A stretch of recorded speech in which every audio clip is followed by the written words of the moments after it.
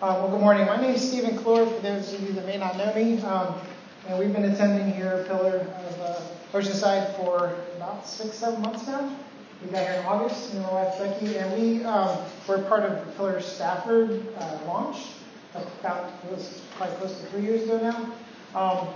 And that was an amazing experience. And so we've come to love the Pillar Church Network.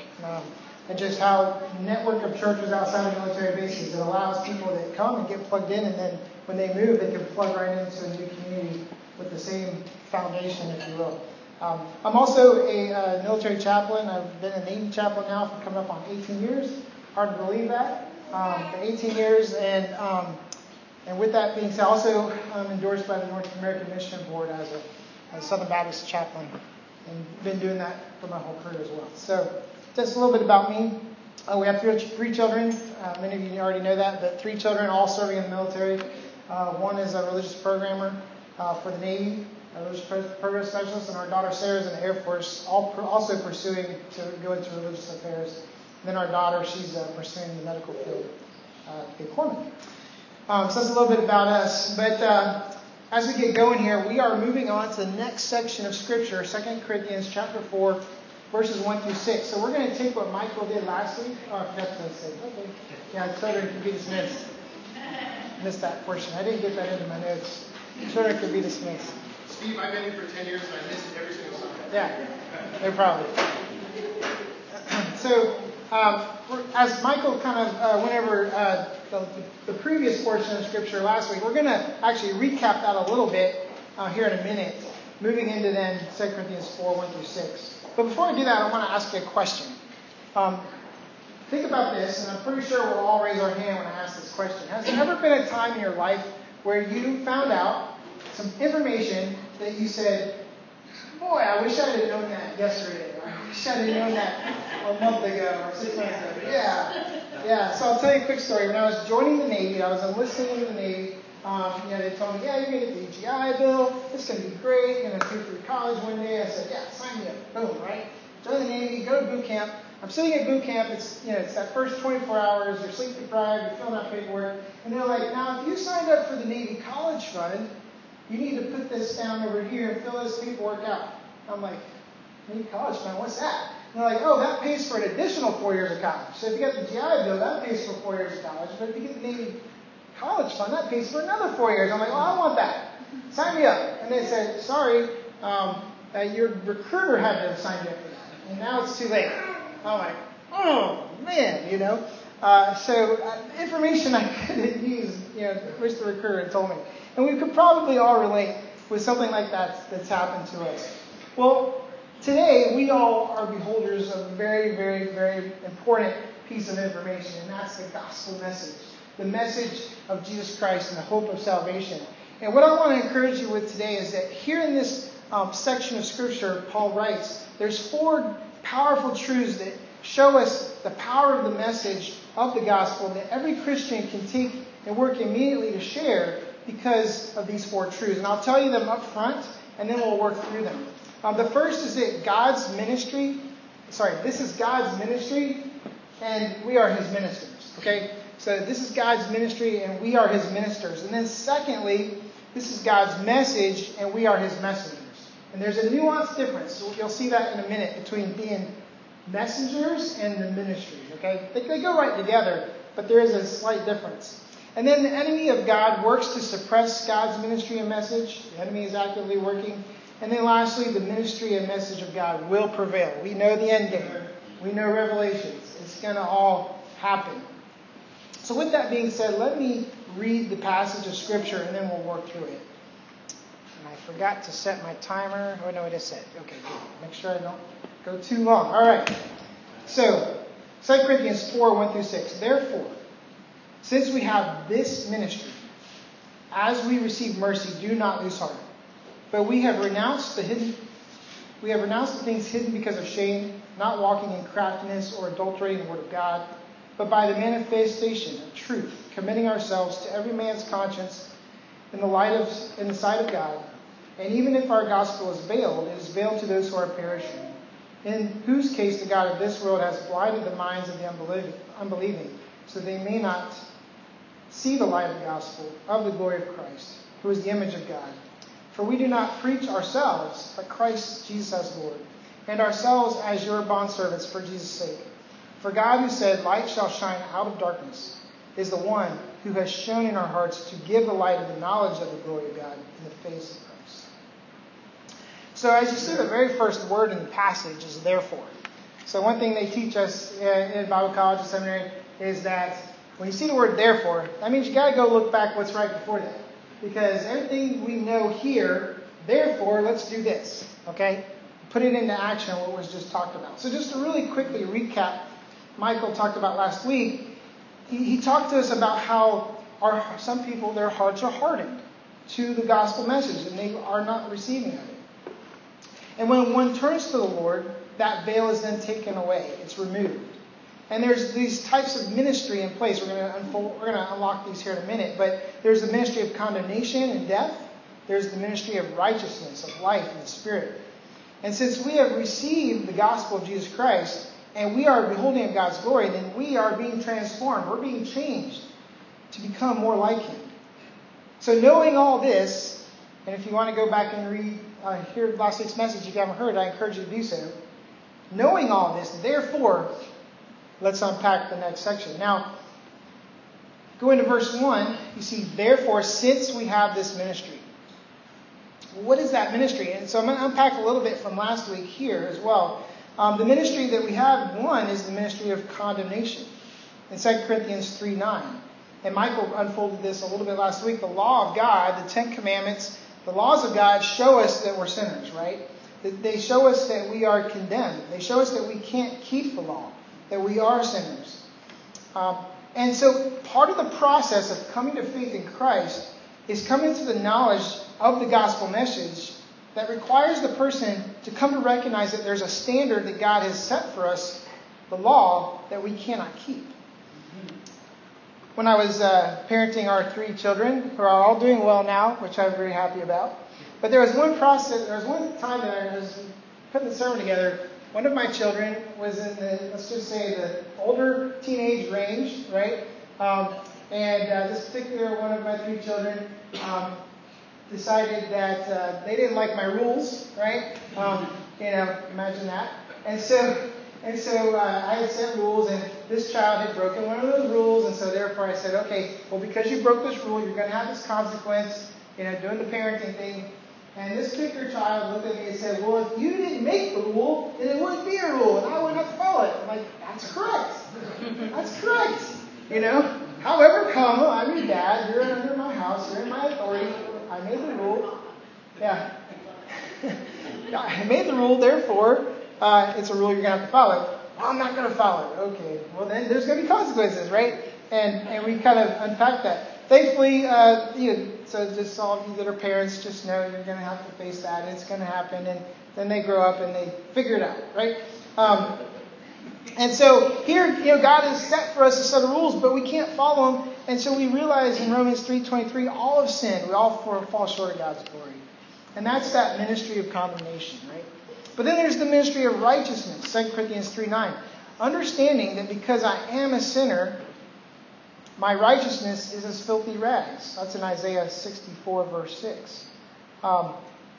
Understanding that because I am a sinner, my righteousness is filthy rags. There's nothing that I could do in and of myself to meet that standard, to bridge that gap between me and God. But God did the work. He did the work to bridge that gap, right? Romans 6:23 says, the wages of my sin is death, but the gift of God is eternal life through Jesus Christ our Lord. And so coming to understand that God is the one who cleans me off and declares me righteous through the work of Christ on the cross. When Jesus died on the cross, He became the curse of sin in our place and received the punishment that we deserved. And so I can receive then righteousness, that when God looks at me, He no longer sees the sinner who can't keep the standard, but now He sees me as righteous, as a child of God, because I've believed upon Christ, that He's my Savior who died on the cross for me. Romans 10:9-10. If you confess with your mouth the Lord Jesus, believe in your heart God raised Him from the dead, you will be saved. For in the heart a person believes, resulting in righteousness, and with the mouth he confesses, resulting in salvation. And so that's the good news of the gospel. And we know that. Most of you probably know that. But I always like to go through it because there may be somebody sitting here today that has never heard that or understands that. Or somebody that may be listening to this recording later.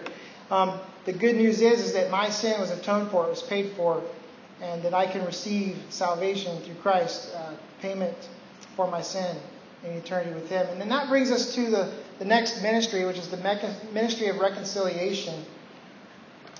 2 Corinthians 5:17 through 19. Therefore, if anyone is in Christ, he is a new creature. Old things are passed away, behold, new things have come. Now all these are from God, who reconciled us to Himself through Christ and gave us the ministry of reconciliation. Namely, that God was in Christ reconciling the world to Himself, not counting their trespasses against them, as committed us the word of reconciliation. So this is the job that God's given to us, and I'm not going to unpack that much further because I know it's going to get preached on in another week or two. But to simply say that that's the job we've been given. This is the ministry God has given to us. And the word ministry is from the Greek, I'll probably try to pronounce this correctly, diakonia, I believe, to render assistance or help by performing duties, often a humble or menial nature, to serve, render service, and help. And so we could do ministry, and we could do lots of good works, but if the ministry is not leading towards these other ministries of condemnation and reconciliation, of righteousness, leading a person towards that gospel message, then our ministry is in vain, right? It's got to be leading people towards the truth. And one good way of thinking about that is, if I'm doing ministry that might be meeting a physical need of somebody, right? Providing a meal, providing help, maybe help with bills or help with this, that, and the other. Physical ministry, I want to then bridge that towards spiritual ministry, to where I help them come to know and understand and live out this gospel message. So this is God's ministry. We are His ministers. We have to carry it out. Moving on to that first verse, the rest of it says, as we receive mercy, we do not lose heart. We must keep in mind that the ministry of reconciling people to Jesus Christ, it's entrusted to us, and it's hard work, and it's difficult, and there's going to be times where we want to give up. But God says, don't lose heart. I remember very, very, very clearly my time during a tour at Parris Island as a chaplain there, working with the recruits. It was very taxing. It was 6 and 7 days a week, long hours, not much weekend time with the family. And there was a time at which I was extremely, extremely frustrated, really, really having a hard time. And a good friend of mine who was one of our volunteer ministers there, he pulled me aside and shared with me this verse one day, and it just was like water. It was like fresh cup of water. It's like, I needed to hear that. Do not lose heart. Keep pressing on. And I'll tell you, during that tour at Parris Island, I was able to baptize over 400 new recruits coming through, and that was taking the time as much as I could to disciple them. I didn't get a lot of time because it was very limited in their training time, but it was a very rewarding time of ministry, but yet very taxing. So how do people come to know God? How do people come to know Christ in this ministry? I wanted to share with you real quickly that two real ways that people come to the gospel message. One, it's through what we call general revelation. And that's just simply meaning that through our senses, we can perceive the world and know there must be a God. Psalm 19, 1 through 4 talks about that. It says, the heavens tell of the glory of God. Their expanse declares the work of His hands. Day to day pours forth speech. Night to night reveals knowledge. And so that passage talks about that we can look at the created world and know there must be a God. Another point principle, and this one I've added, so the scripture verse might not be in the computer back there, but in Ecclesiastes 3:11, it says that God has set eternity on our hearts. So there's this thing inside of us that God's put there that, like, we want to know that there's something out there, something bigger, something that, you've heard this said maybe, that we have a God-shaped hole, that only God can fill that hole. And that's what I would say is true there. And one researcher, her name is Dr. Lisa Miller, she's written a book called The Awakened Brain, has done a lot of research in this area. And what she's come to find through science is that for young adults age 18 to 24, they are going through what's called a spiritual growth spurt. She calls it a spiritual surge. This time in their life when they're asking very deep questions, whether they realize it or not. They might not even be cognizant that they're asking these questions. Some are, some aren't, right? Depending on what they're actually putting together in their mind. But they want to know these things. What is the nature of our reality? What is the meaning and purpose of life? Is there such thing as God or a supernatural world? What happens when I die? And they're asking these questions and they're trying to figure it out. And imagine if they haven't grown up hearing or understanding any of that, then they got this whole incredible array of belief systems out there, and they're probably through this device right here trying to, what do I believe? What can I hold on to? And Hollywood has plenty of answers. They're not real good ones. But they're grabbing, they're trying to figure it out.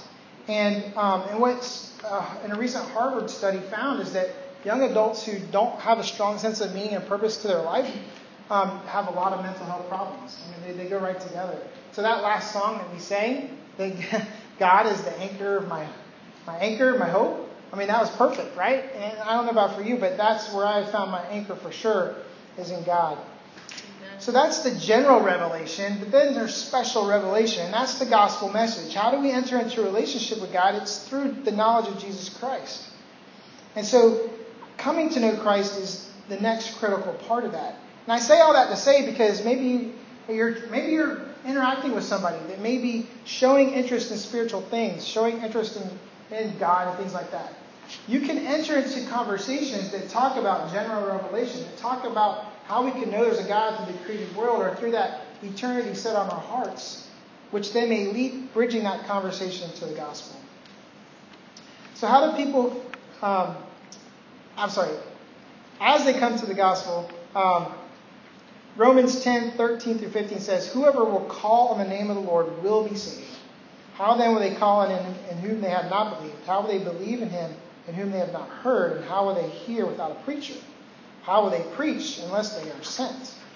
Just as is written, beautiful are the feet of those who bring the good news. And so this is the next important bullet here, is that the message has to be transmitted person to person. That's just how God designed it.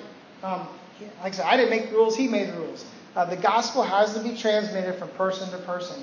So this is God's message, but we're the messengers. All right? And that's just the reality right now. That's this time and place in history of biblical history. We're not in the Old Testament. We're in the New Testament. We're in the time period where the gospel is being transmitted by the church to people. We are the messengers. So take that heart today.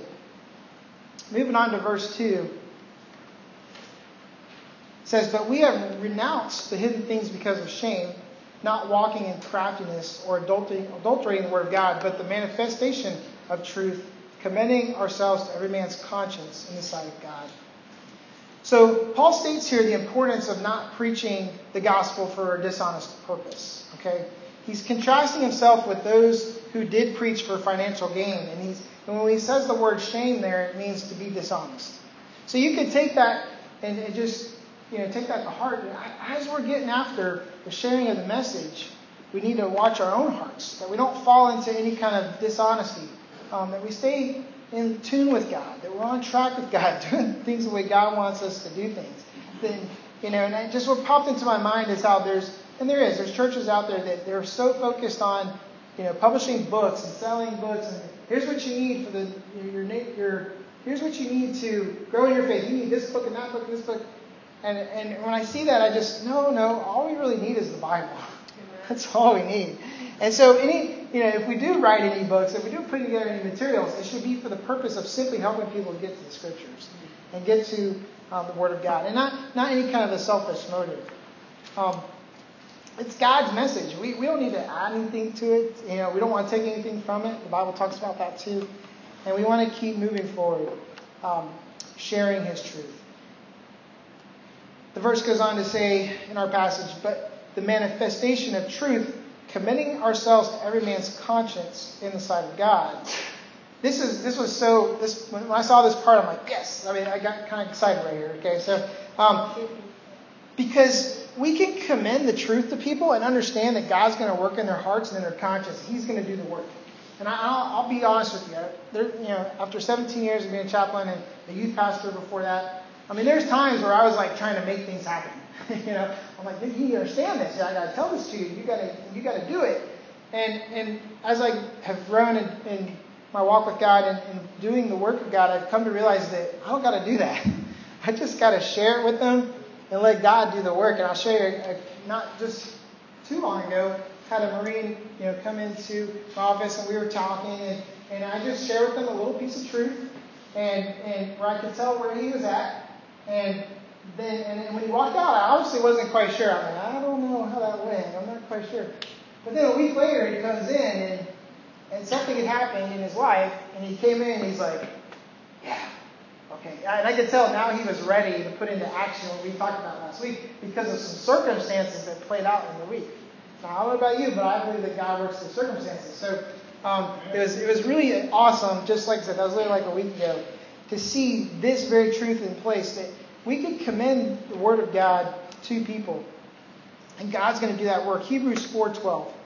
For the Word of God is living, active, and sharper than any two-edged sword, piercing as far as the division of soul and spirit, of both joints and marrow, and able to judge the thoughts and intentions of the heart. Amen. If you're sitting here today, I just ask you, have you ever had that happen? Like you read a passage and just something just like, right? Or you're sitting in the message in the sermon and the pastor says something and you're like, man, is he preaching right to me today? Right? I've had that happen. I know. I'm sitting in the pews and I'm like, how did he know that about me? Right? That's not, honestly, he didn't know. It's God. God's doing that work, right? God's doing that work, and he pierces our hearts with his scriptures. 2 Timothy 3:16 through 17 says, all scripture is inspired by God. It's profitable for teaching, for proof, for correction, for training in righteousness, so that the man of God may be adequate, equipped for every good work. So if you wonder why I'm reading so many Bible verses, now you know why. Because the Word of God does its own work. I don't even have to do too much work. I can explain it a little bit, expound upon it, but God's going to take that, put it into the heart, and grow it and develop it. And this truth is so important because we can know that if we have shared the truth of God's Word with someone, we can trust God to work in that person's life over time, and we may or may not see the fruit. And you got to let go of that. Right. Got to let go of that. Trust God to do the work. 1 Corinthians 3:6 through 9. I planted, Apollos watered, but God had caused the growth. So that neither one who plants nor the one who waters is anything, but God who causes the growth. Now he who plants and he who waters are one, but each will receive his own reward according to his own labor.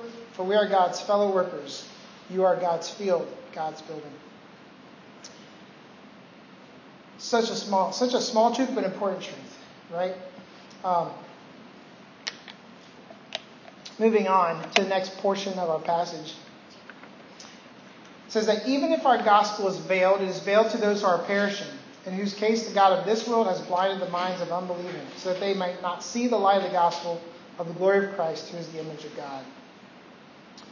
So in biblical times, we saw this last week, Michael talked about it, so I won't talk too much more about it, but you had the Jews holding on to the law that would not accept that gospel, and that's still true today. There's those that won't move on to the New Testament message of Christ.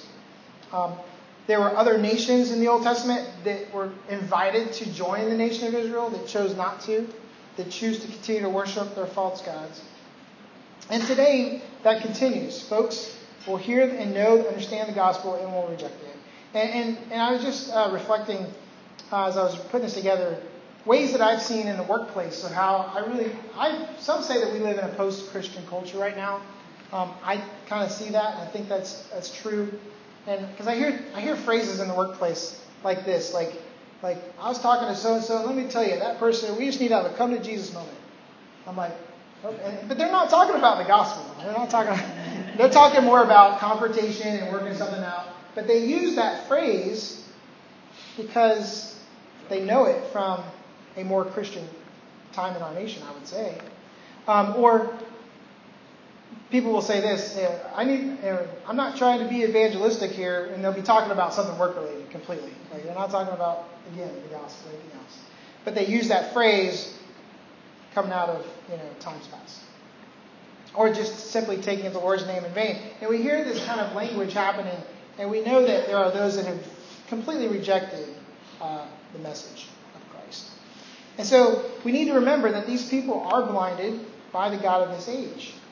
Philippians 3:18 through 19 says, "For many walk, of whom I've often told you, and now tell you, even weeping, that they are enemies of the cross of Christ, whose end is destruction, whose God is their appetite, and whose glory is their shame, who set their minds on earthly things."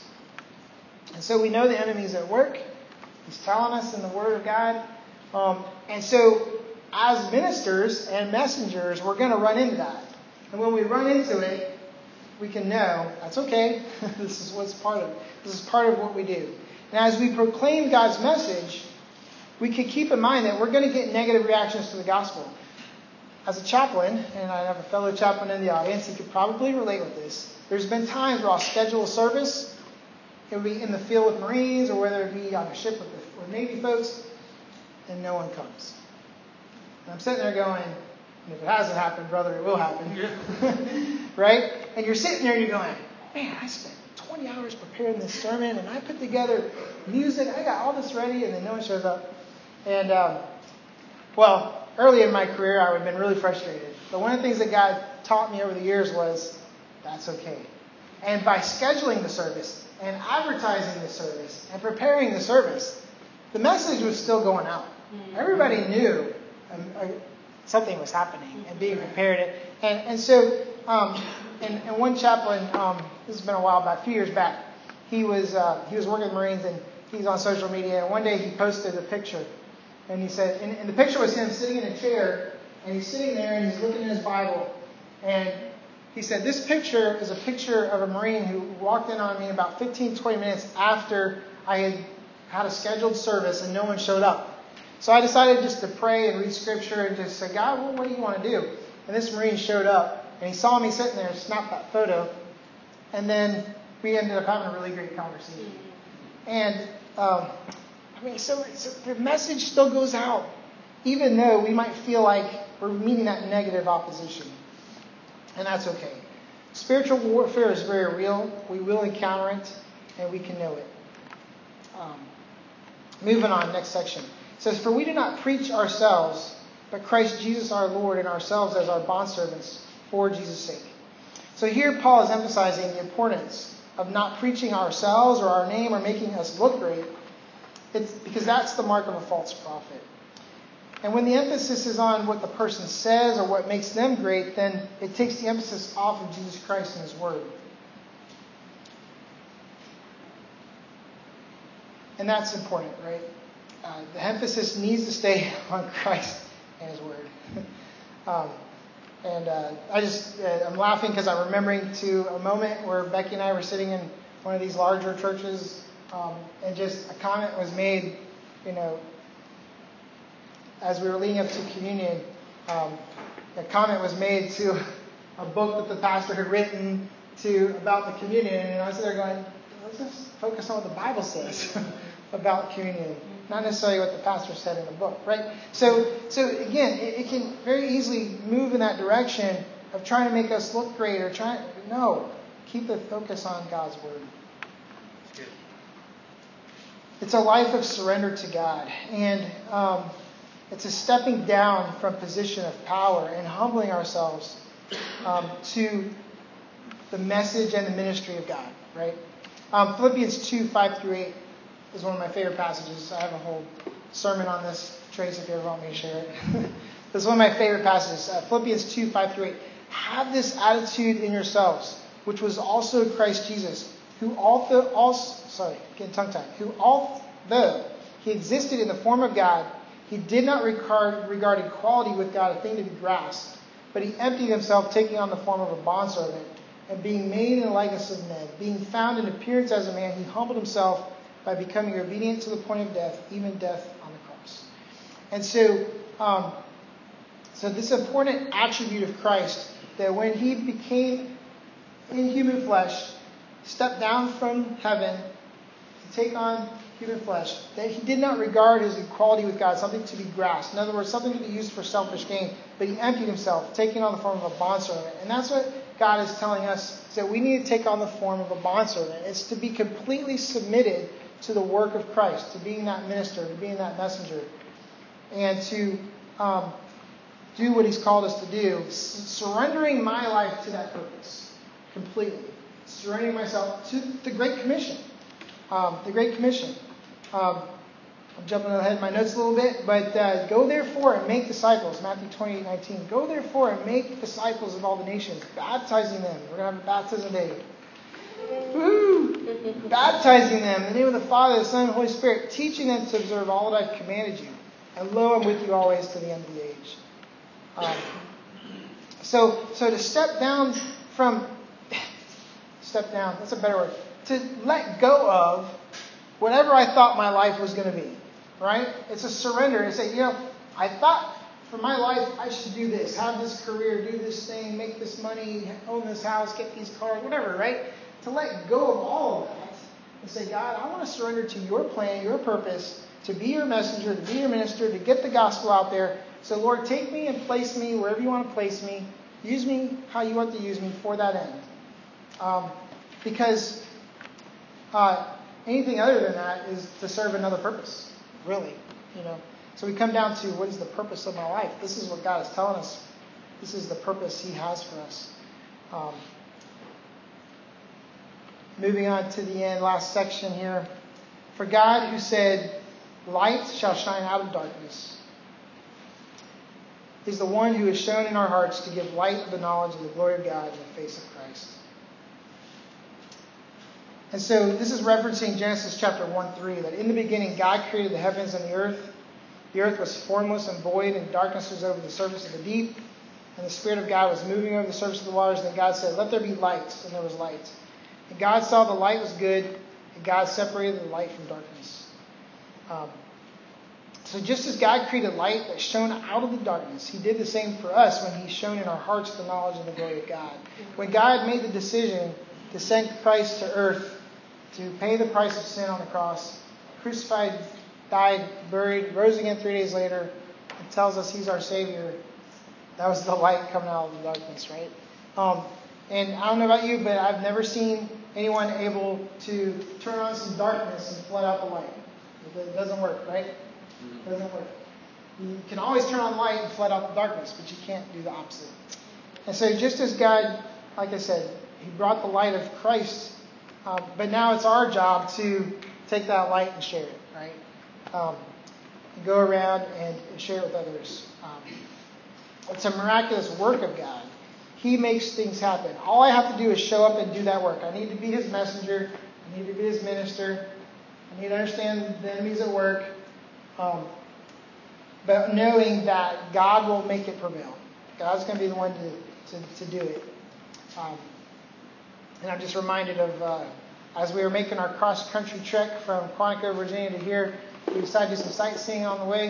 And one of our sightseeing spots was in Arizona to go on a minecart ride, wasn't it, dear? It was a minecart ride into the mountain, where they did mining, right?